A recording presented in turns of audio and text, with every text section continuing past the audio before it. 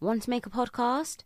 Spotify's got a platform that lets you make one super easily, then distribute it everywhere and even earn money.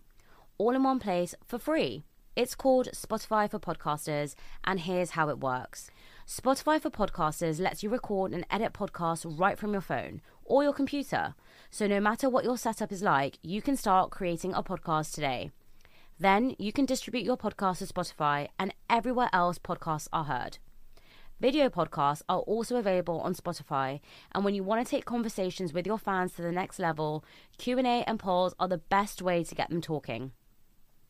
With Spotify for Podcasters, you can earn money in a variety of ways, including ads and podcast subscriptions. And best of all, it's totally free with no catch. Ever since I discovered Spotify for Podcasters, I love engaging with my audience with the Q&A and the polls. And I also love the fact that I can upload my video podcast onto Spotify because I know my audience love watching it sometimes when they're traveling on their commute. I highly recommend you give it a try, and you can download the Spotify for Podcasters app or go to www.spotify.com/podcasters to get started. I just thought after uni, I'm just going to pack my bags and go to London. What? A good friend of mine, he said there's an opportunity for being the next Little Mix. Simon Cowell gave this guy a call. Apparently there were 2,000 girls that auditioned, but me and 3 other girls made it. And my family were like, no, you're not doing that. I knew I wanted to sing since I was like 12, like properly sing. My dad would play a song and he'll be recording it back in those days. And I'll just be dancing as soon as it comes on. I'll be on beat as well. Music was my sense of escaping being at home and having to deal with a lot of stuff, you know. When I first got the email to say, can you come and perform at Glastonbury? I was like, no, this must be a like spam email or something. So I had to really check on this. And it was legit. I just thought in my head, okay, I only live once and my life is short. Now, if I'm on my deathbed and I look back at my life, am I really going to feel like you lived the best life you possibly could? Bambi. Yes. Welcome to Millennial Mind. Thanks for having me. I'm super excited to talk to you today. And I feel like it's quite funny because I had Satch on like a year ago and now I've got you on in person. I feel bad. I did his over Zoom and like you're in the studio. Oh, it's okay. Don't worry. But I'm super excited to have you on today. But for people who don't really know you, which they should, tell us a little bit about yourself. So my name is Bambi Bains and I am a singer, songwriter and co-producer. Amazing. And when did you get into your singing journey? I mean, it's been a whole journey. I knew I wanted to sing since I was like 12, like properly sing. Okay. Before that, it was, you know, it started from going into school assemblies and singing all those hymns and everything before we start the day. And I just used to love it. I don't know why. I've always been hymns or the singing? Everything, all of it. It was all singing to me. So I didn't really think too much about it. But I grew up in a household where everybody loved different genres of music. And so my uncles would listen to pop, drum and bass, garage. My dad loved trance. So, and obviously Bhangra music as well. Yeah. And I guess there's like videos of me from when I was 2 years old or something where my dad would play a song and he'll be recording it back in those days. And I'll just be dancing as soon as it comes on. I'll be on beat as well. No way. Like this little thing just bopping away. So my dad always says you've got this natural thing about you. But nobody thought I'd be a singer in my family. I guess it's not allowed either, being a brown woman. When you say it wasn't allowed, what do you mean? When I said to my family, I want to pursue a music career because there were so many opportunities. I was involved from the dancing aspect. So I started dancing in a Bhangra group and I used to do music videos and all this stuff just as an extra. And there were opportunities where producers would hear me sing and wanted to take me on or wanted me to collaborate in a musical way. So I thought, this is sick because I'm like 15, 16 years old. Probably 14 when I started. I had braces and everything, so I was very young. And I was like, this could lead somewhere. I don't know where, but there's an opportunity. And I'm one of those people where it doesn't matter how big or small, I'd always take an opportunity. And at that age, it doesn't come to everyone. And my family were like, no, you're not doing that. Really? My grandma and my mum especially, because, you know, I think it's in our culture to say, get a real job, 100%. be a doctor, lawyer, teacher, blah, blah, blah, blah, blah. And I was like, well, that sucks. But I never gave up at the same time. So I'd be like performing in a different country and I'd lie to my mom and say, I'm just going to my best friend's house for 2 weeks. And she's like, okay. Stop. And you'd go where? Yeah. So like it happened when I went to Africa. I went to Nairobi. You're joking? No. And your mom thought you were at your friend's house in England? Yeah. But what about your visa? Did you need one actually? So my management and stuff sorted it all at the time. Stop. But and yeah. how old are you? I think I was like 16. Yeah, I was 16. Does your mom know this? Or she She does for the now. first time She now? does now. She's going to be at home. We joke about it because I think now she's proud of me. Like she'll show everyone my videos and everything. So I can talk about it, but I didn't do anything wrong. So that is amazing. And you knew from that age that music was your passion. Yeah. And how do you think you found that? I think it's a feeling you have in your gut, like your intuition, which makes you feel like there's nothing else you can do better. Mm-hmm. And I think for me, it was not just music, but anything in the creative field. Mm-hmm. So whether it's art or if it's dancing or if it's music, I just knew that I was involved in one of those three things, which I've done in my life, was art, music and dancing. You are an incredible dancer and you're so confident. But I want to talk about the confidence thing in a minute. But you told your parents that you wanted to pursue music. They were like, no. Yeah. And then you did all these secret gigs. I did all the secret gigs. It's a funny story. So my first ever single called Zalma, I was 16 when I recorded it, or 17, one of the two. And we got the music video out and everything. And I hadn't told my family about this. My brother knew. He went to the shoot with me. So he was cool with it. My dad's cool with it. But we never told anyone else. And I was in school, came back from school, and my mom, she was by the door and she looked at me like this. Bambi? And she's like, Akia, like, what's this? And I was like, oh crap, this is it's my music video. So what happened was I think my cousins from Canada or America, one of the two, from my mum's side, must have called her as a catch up and said, oh, by the way, is your daughter a singer? And she said, no. And she's like, it's Bambi Bains, right? She's like, yeah, but she's not a singer. And they sent her the link on YouTube.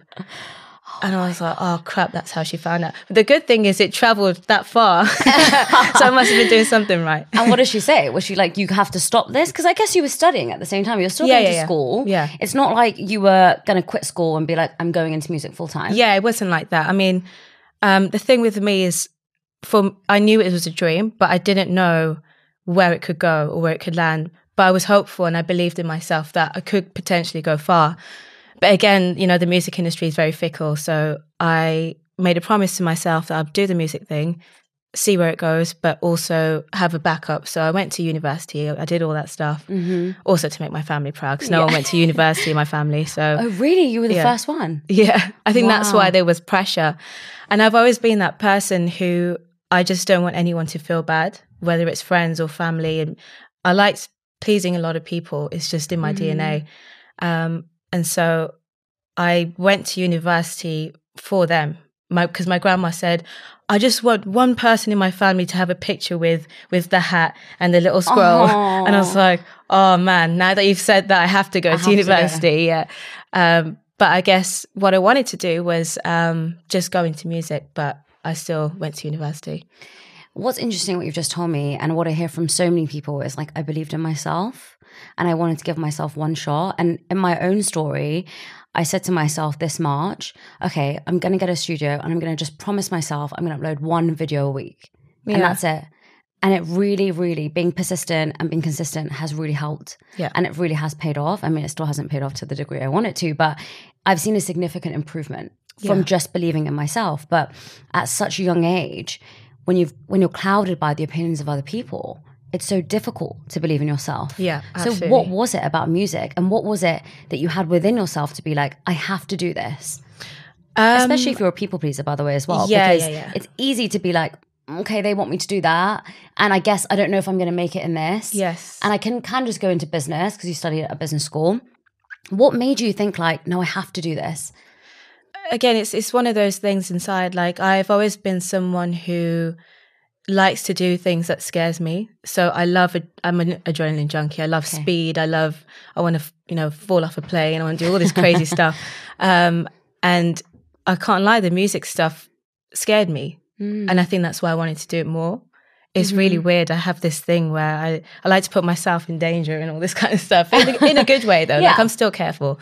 I don't know. I think the more people tell me I'm bad at something or I can't do something, I want to do it more. And I think it has the opposite effect. So if someone kept saying, oh, you're so sick, you're this, yeah, do it. I kind of feel spoiled and I feel like I shouldn't have to work hard enough because I've already been given that praise. Wow, I'm the opposite. Yeah. So I go by like positive affirmations. So if someone says like, you're amazing, I'm like, I have to be amazing every time now. Yeah. So every time I have to be bigger and better because their amazing level was here. So now in order for me to like go here, that's going to be their new amazing level. Yeah. But some people do work in that way. And so many people I sit down on this podcast with say like, everyone told me I couldn't do it. And I wanted to like battle against that. Yeah. I think it's a sense of proving them wrong and also proving yourself right.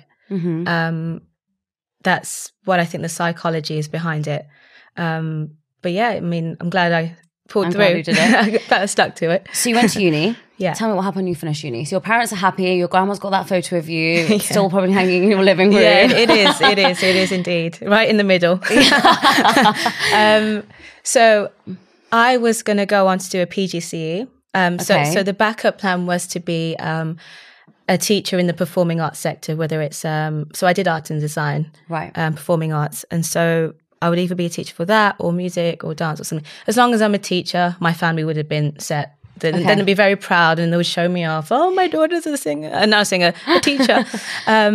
So I was very close because I met my best friend in uni. She was on the same course. She was going to do the same thing, and then something, I don't know what it was. We graduated and everything else. I just thought in my head, okay, I only live once and my life is short.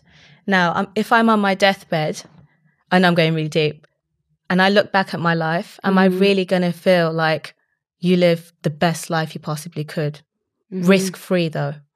And that phase of risk-free scares me because I don't want to live in a world where it was like shoulda, coulda, woulda. Yeah. What if I tried it? I don't want that in my head. So I need to try it. And if it fails, that's cool. At least I tried. That would make me feel much better rather than living my whole life, very content, very settled, the same thing every day, 9 to 5, being married with kids and just not having something to live for, especially something I really wanted to do. That would make me feel like I didn't live well enough. And now tell me when you told your parents that. Yeah, I mean, I didn't tell them that, but but when I just thought after uni, I'm just going to pack my bags and go to London. What? Yeah, I don't even know how or what made me feel like that. I guess it was that thought. There was something in me. I didn't know what I was going to do because I had no friends in London. I had no family, barely had any money because I just finished uni. Yeah. But I had an opportunity to audition for a girl band. How did that in London. come about? So a good friend of mine in the industry, he said there's an opportunity for being the next sort of little mix for Britain. And he got a call saying that Little Mix are, they're planning to do their final studio album and they're going to call it quits. So Simon Cowell gave this guy a call who was auditioning for the girl band and said, we need a female group to represent the UK. And I think they had Fifth Harmony at the time in the States, they had Little Mix here, but they needed someone else, had One Direction, all that stuff. Yeah. So I was like, okay, well, that's sick. That's something I could definitely try, but it's not in the Asian scene. So I was already releasing songs for the Punjabi market or the Asian market. But then I kind of took a break. I felt a bit lost. I was in uni at that time. But I said, I don't know how people are going to take this or what it's going to do. It might not even work out, but let's try. Again, taking an opportunity. Right. So apparently there were 2,000 girls that auditioned up and down the UK. Okay. But me and 3 other girls made it into the official thing. Oh my God. So yeah, at that time, I said to my mom, I'm sorry, I'm not going to be the teacher that you want me to. Okay. But just trust me. And you left? And I left. With money? A little bit. Okay. Not enough to buy food and train tickets and all that stuff, but not enough to live, Of like course. go out and all that stuff, which I never did anyway, to be honest. And so what I was doing was commuting to London every weekend. So I didn't officially move, but I was commuting. So I was with the girl band, and our manager at the time they had like a warehouse in Biggin Hill. Okay. Right by the airport. Really dingy place. I don't even think it's legal to live there. So me and the 3 girls were living in one room with 2 bunk beds, no windows, just a light bulb. No way. And it was small. Like, I literally felt like I was getting ill all the time because you're constantly each other. There's no breathing space. But we did that for a whole year. And there was a music studio upstairs, a dance studio upstairs. The bathroom was downstairs in the kitchen, a really small kitchen. And that was what it was for the sake of a dream. Like, we didn't know if this was going to work out, but me and those 3 girls, we were like 21, really young, and we're just hungry, So we would wake up every day, get ready, brush our teeth, shower. With 4 people in one room? 4 girls in one room, yeah. Mad. And I presume 1 bathroom, right? 1 bathroom, yeah. And then go straight to the dance studio, start rehearsing first thing in the morning, all day, and that was it. That was our life. And how did that transition to being a solo artist? So we auditioned for Britain's Got Talent. I did see that the other day for the first time. I had no idea. I was literally like, oh my God. But you were so confident even then. Like, you were from what I see of you, and I think what other people see of you, is like, you just knew that this was what you wanted to do because you can just see it in you from such a young age. You're not scared. Yeah. I feel like the confidence thing comes from the enjoyment of it. I think I enjoy being on stage and entertaining people. And I love just having bants and cracking jokes. Like, I'm not a serious artist, Yeah. Like, I like to have fun on stage, and it's like it's just in my DNA. Like, I never had an opportunity to train, because when I asked my mum for some money for singing lessons, she was like, no, I'm a single mum. I can barely like make ends meet, which I understood. But like, if she had done that, it would have made me a much stronger artist, because, singing, there's one thing having raw talent, and there's one thing perfecting that. But it's like going to school and learning, We went on to Britain's Got Talent, and that's when Simon Cowell called my manager and said, let's give them some exposure. So we went on to the show. We got through the first round, and then it was incredible. This was the first time we've ever performed in public as a group. And so that whole year we've been, singing, training our lungs, dancing, making music as well, like making our own music, but we'd never performed anywhere. So nobody knew about us. I mean, we were called the Mysteries. So we went on to Britain's Got Talent, and Simon Cowell said we were the best singing band on the show that they've had. All of the judges loved us. The crowd loved us. There were pages being made about us. We were on Lorraine, ITV. We were doing all these interviews and everything. So it was just a really sudden thing, like from living in a dingy place to, with a dream, and just slowly accelerating. So we did our second show. So we got to the semi-finals. That was the second part of it. And everyone loved us. We didn't get through after that, but it gave us enough exposure. So the plan was, after that, was to get a deal. Right. And so we were auditioning for, it was Island Records. I think it was Sony as well. There's quite a few. I can't remember the rest. And they all loved us, but Little Mix still wanted to continue, which meant we didn't get the deal. Otherwise, we could have been the next British girl band, which would have changed my life. But just to know that that's something that could have happened, and I was able to be part of it, and I was picked, that is enough to say, again, I tried, And how old were you? At the time, I was 21. You're 21. Yeah. So I'm just thinking from your perspective. You always only wanted to be a singer. Your mum said no. You've moved to London. You've worked so hard. And actually that dream has come true because you're singing in, and I watched that audition, by the way, because I told someone I was interviewing you. Yeah. And they said, oh, did you know that she was on X Factor? So I was like looking at X Factor, and then I found it was Britain's Got Talent. Yeah. So for God's sake. Went on Britain's Got Talent, saw that. And I just thought how mad it is to stand there on stage with thousands of people. Like, it's crazy. Yeah. And then to get that dream, and then to go audition for all these companies, and then to not get it. How did you deal with that? How did you not give up at that point?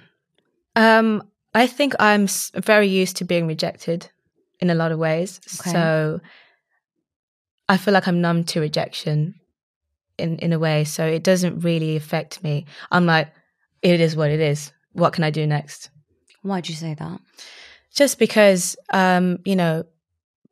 it's human nature for you to not always get what you want, even when you have high expectations, especially, and you have to be geared up for that. So, yes, I can have this dream and whatever, and it could be leading into the right direction, and I've got all my hopes up, but then I have to be very wary that it could also be taken away just like that. So, like, it's not me being negative; it's me being realistic, and I feel like sometimes if you expect too much, you are going to be disappointed sometimes. So you got to stay hopeful, try your best, but also know that nothing's guaranteed, especially in music. It's so fickle. And are you like that with everything?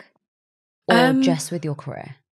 Yeah, I think mainly my career. But I feel like where I am in my life right now, I'm pretty settled because of the people I have in my life, whether it's friends, family, my partner, even like my team in my music. I feel like I could never feel rejected from them.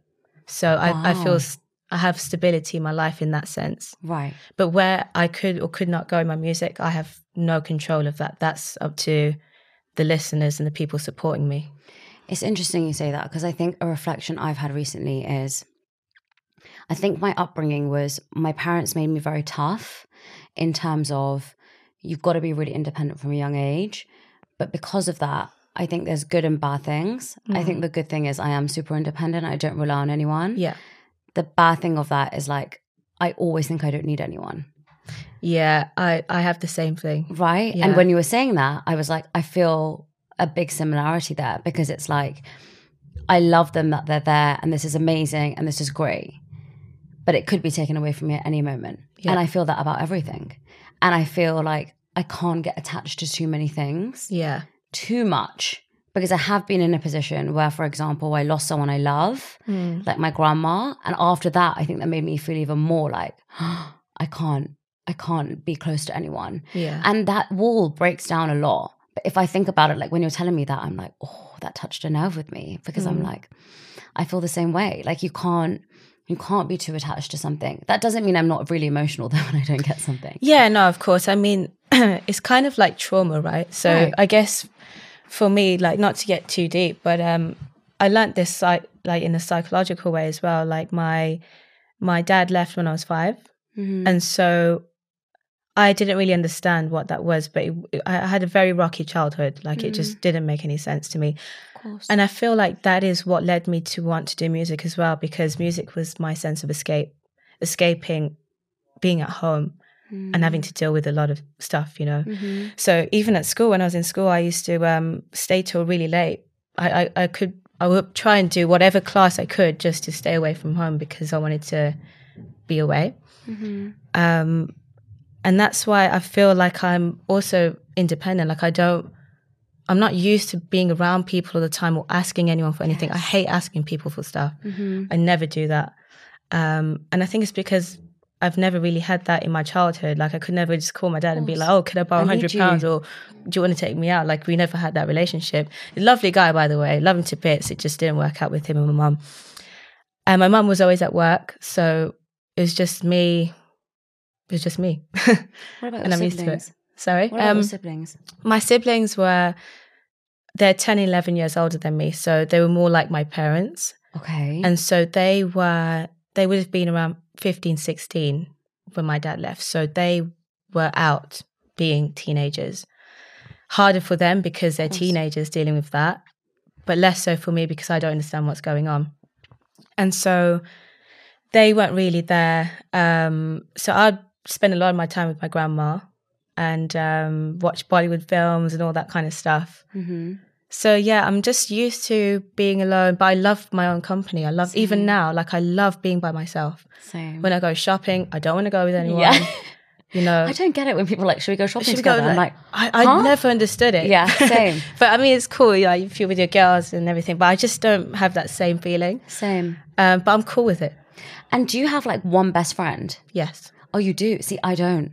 It's so interesting. My friends are going to be watching this. Like, how dare you say that about me? Like, I can't believe you're not saying that. I know people are going to message me. You can have like 10 best friends. Like, what? Yeah, literally. But I feel as well, in that sense, when I see like, okay, this is such a stupid example, but you know, Kylie Jenner and Jordan, do you remember they were like best friends? Yeah. I couldn't have someone like that who lived with me, who did everything with me. No, I couldn't have that. No. And I sometimes think it's because I just love being by myself. Yeah. That if someone is so close to me, I'm a bit like claustrophobic. I feel but I'm like not that, like that in a relationship. Yeah. But with same. friendship, I am a bit like that weirdly. But it is, I think, so much from our childhood translates into our adulthood. Does that make sense? Right? Absolutely. Because when you're a kid, you're a sponge. So you're absorbing everything that's going on around you, and especially from your family, right? So your parents are your biggest examples. And I feel like, I mean, for me anyway, what they taught me had so much to do with how I think now. Yeah. A lot of it is trauma. A lot of it is being abandoned. A lot of it is so many things, but has made me so strong. And I think that's why I love doing dangerous things. I love doing things that scare me. Yeah. I love taking risks and doing things that normal people wouldn't do because I feel like I've got nothing to lose. That makes so much sense. So you were in a girl band. How do you transition to a solo artist? So after the girl band, Well, tell me actually after the Island Records when you guys didn't get that. We were obviously all down. But I guess it's something that it was kind of needed as well because we're so young, we're so excited. We still had so much to learn. But after that, one of the girls fell pregnant. So I think that would have made things hard anyway, especially if you're starting out and we're all 21. After that, I was the one who called in. I spoke to the girls first and I said, look, girls, I love you all to bits. I've really loved our journey and my time with you. I just feel like nothing's moving right now. And I wasn't getting paid. It's not like it was a job. So I need to live, I need to eat. I need to bring food to the table and all this other stuff. So they said, that's fine. Like they all felt the same way, but nobody said anything. And so I said to them, you guys don't worry. I'll call our manager and I'll be the first one to say, I want to go separate ways. So you guys don't have to do that. And so I called him and I was expecting him to say, no, you can't do this. Da, da, da, da. Managers can be sometimes like you kind of on a latch. But he was cool with it. I said, thank you for everything you've done and the opportunities that you've created. But I have to be honest, like I feel like I'm not doing enough. I feel like I'm not getting anywhere with this. I've spent a whole year with you guys, working for free, rehearsing every single day. But nothing's come out of it. And I know you guys tried your best, but I need to do my own thing now. He said, that's cool. I completely understand. And, I wish you all the best. And if there's anything you need, just call me. And that was it. So it ran much smoothly than I anticipated. So after that, I took a little bit of a break. I was going back to my mum's house and trying to figure my life out. And I know deep down she's probably thinking, yeah, I told you, be a teacher. But I knew I'm going to make it work. Whatever it is I do, I know I have to do something. And so I was contacting a lot of producers and writers who I knew from the industry or knew of. And we just started making a lot of music and everything like that. And this isn't just like an overnight thing, right? This was a period of 5 years. Wow. Yeah, so I would have been 25 well, 4 years actually. I was 25. Oh my gosh.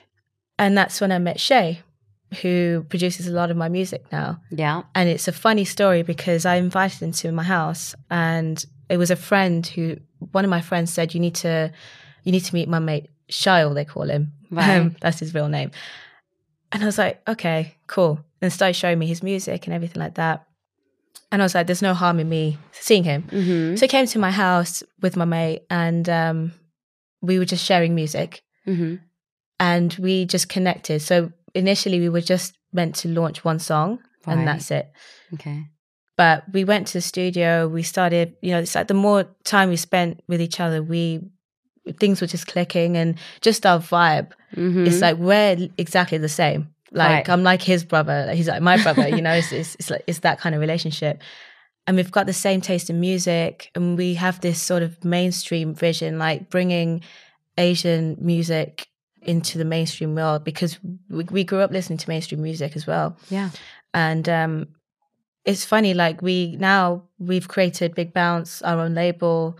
We're the founders. We've made a studio together. We've released so much music together, and we perform everywhere together now. And it's funny because Shay was in the same position as me in the time of the break. So he launched a song with Genuine, had a Bollywood actress in the music video. So, and he was touring with like Next, 112, and all these big American stars. Mm-hmm. So he has had a massive moment. But after that, I think there's a lot of things that, took his confidence away and took my confidence away at the same time. And we've been on this journey. When we found each other, it's like this was meant to be. Yeah. We were both in this place. We both felt a bit, depressed with our life, because he also had the same thing about he didn't go to uni, and, his family weren't supportive, and they were looking down on him like, you should have listened. But now this is why we try to work as hard as we can together, and we have the same vision because we've been through the same journey. It's crazy to me that it's taken, like you're telling me about this 5-year journey, because people, when they look at you now, 10 days is hard. 10 days of not getting the immediate reward is difficult. Yeah. Right? And someone the other day, and I did a Q&A, and someone said, how do you stay consistent when you don't get an immediate reward? And I was like, nothing in life that is worthwhile is going to get you an immediate reward. You have to set small milestones for sure. Like you have to break your goals down and set small milestones. But that's not going to happen every day. And there's going to be one, and especially in this industry, one day you'll get some amazing news. Yeah. And the next day you'll get some crap news. Yeah. And what's been the hardest thing for me since leaving my corporate job is, in my corporate job, anything I got with a podcast that was like a win would be like a massive win. Because I'd be like, it's an addition. And every time I didn't get something, I'd be like, oh, it's all right, doesn't matter. Doesn't really impact me. Yeah. Now every win is like survival for me. I'm like, I need that. I'm so like, hallelujah, like it's a relief. And every rejection is like a stab in the back, because I'm like, oh, that was so hard, you know? Yeah. And that's the hardest transition for me. But in terms of like how you went through those 4 years and not giving up and going to meet all these people and still having that hope, how did you manage that? It's a funny one, because I sometimes ask myself this, like normally, well, in my industry, for example, I've seen a lot of girls, which there aren't many of anyway, come through, have a great song, but then they're gone. Yeah. It's like there's no consistency. That I don't know where they've gone. I used to think, like, why do people make music, release it, really, really good music, but then that's it. Like they just disappear. Mm-hmm. And I've realized it's because I'm in the industry and I know what it's like and how easy it is to be like, I'm just going to call it a day now. Mm-hmm. Don't get me wrong. Like there has been many times where I've cried. I'm like, I don't want to do this anymore, man. This is too much. It's not going to get anywhere. And that negativity is just, it was absorbing me so much at one point. Mm-hmm. But yeah, I don't really know why I haven't given up. Maybe I'm just not that person. Mm-hmm. I've got a lot of people to prove wrong, maybe. Yeah. Who knows? And having people around you, I think, is really, really important. And especially since your journey, since you've grown, obviously you've got a lot of traction with Britain's Got Talent. And generally now I feel like everybody knows you. And it can be overwhelming at times to make new friends and to meet new people. Yeah. Have you still got those same people around you from the beginning? And how do you trust people now? I haven't really got the same people from the beginning. Okay. Which kind of sucks because sometimes it's nice to have people that you've known from day one who are still there. But again, there's a reason for that, right? You naturally filter out people in your life based on like where your journey is going. For sure. So I think it's just human nature. Sometimes relationships or friendships or whatever it is, it's not aligned. Some people might get jealous. Some people might think you've changed, which I feel is not a bad thing because who wants to be the same person they were like 10 years ago? We as human beings, we should be constantly developing in a better way, not in an arrogant way, but, you know, it's self-development. But some people, they don't like that, especially when they've known you for so long. And I feel like it's a jealousy thing a lot of the times. But yeah, like now, it's like a detox. Like the people who were not meant to be there are not there. And I'm cool with that. Like I love everyone to bits. There's no animosity or I don't hold grudges. It's just not meant to be. We're all in different lanes. But the people I have now, like they genuinely want to see me win. Genuinely. Even if, you know, I was a superstar and they weren't or whatever, I know they would still be clapping for me because I have a good judge of character. Like I know when someone really means it and when someone's just saying it because they want to be nice to you. Oh, for sure. I say this, and I think every podcast now my podcast name should be this. It's Energy Doesn't Lie. Yeah. And when you meet someone, you know when they're like, I've listened to your music and I really like you, or it's like, yeah, you're doing well, or they don't mention anything. Yeah. And I always feel that like no one can pinpoint that feeling. And people always say to me like, yeah, but how do you know? And I'm like, I just do. You know, man. It's your gut, isn't it? It's like a feeling. Yeah. And especially now you're going to all these events and you always meet people. You know the people that are just talking to you for one particular reason. And you know the people are talking to you because they're genuinely happy to meet you and genuinely happy to see you. But I want to talk about Glastonbury. You were the first female Punjabi singer to ever perform at Glastonbury. I think even the first probably female Asian. We don't know that as a fact. I don't know that. I don't know. But I think so. I haven't seen anyone in the Asian space perform. Tell me about that experience. So when I first got the email to say can you come and perform at Glastonbury? So I was booked to perform in Kenya on the same date. Right. And I was like, oh crap, 2 really great gigs, but Glastonbury, bruv. Literally. I was like, no, this must be a like spam email or something. So I had to really check on this. And it was legit. So I sent it to my management and I had a chat with them. I was like, so we've just been booked for the gig in Kenya, but we've got Glastonbury. What do we do? Because it's been confirmed on the other side. And they're like, Bambi, it's Glastonbury, bruv. We need to do this. I was like, okay, cool. So then, and anyway, they handled the other gig or whatever. But Glastonbury was definitely a pinch me moment. It was so surreal, and I don't think it even hit me. Like, even though I knew about it for like a month or 2 that I was performing Glastonbury, I didn't tell anyone. I just kept it to myself. But I also didn't feel like it was real. Like, I wasn't excited about it because it was just surreal. Until I hit the stage. I was on the stage just about to perform, and all of a sudden I nearly had a heart attack. I was like, oh my God, Bambi, you're at Glastonbury. I was like, oh, I'm just about to go on stage. But honestly, it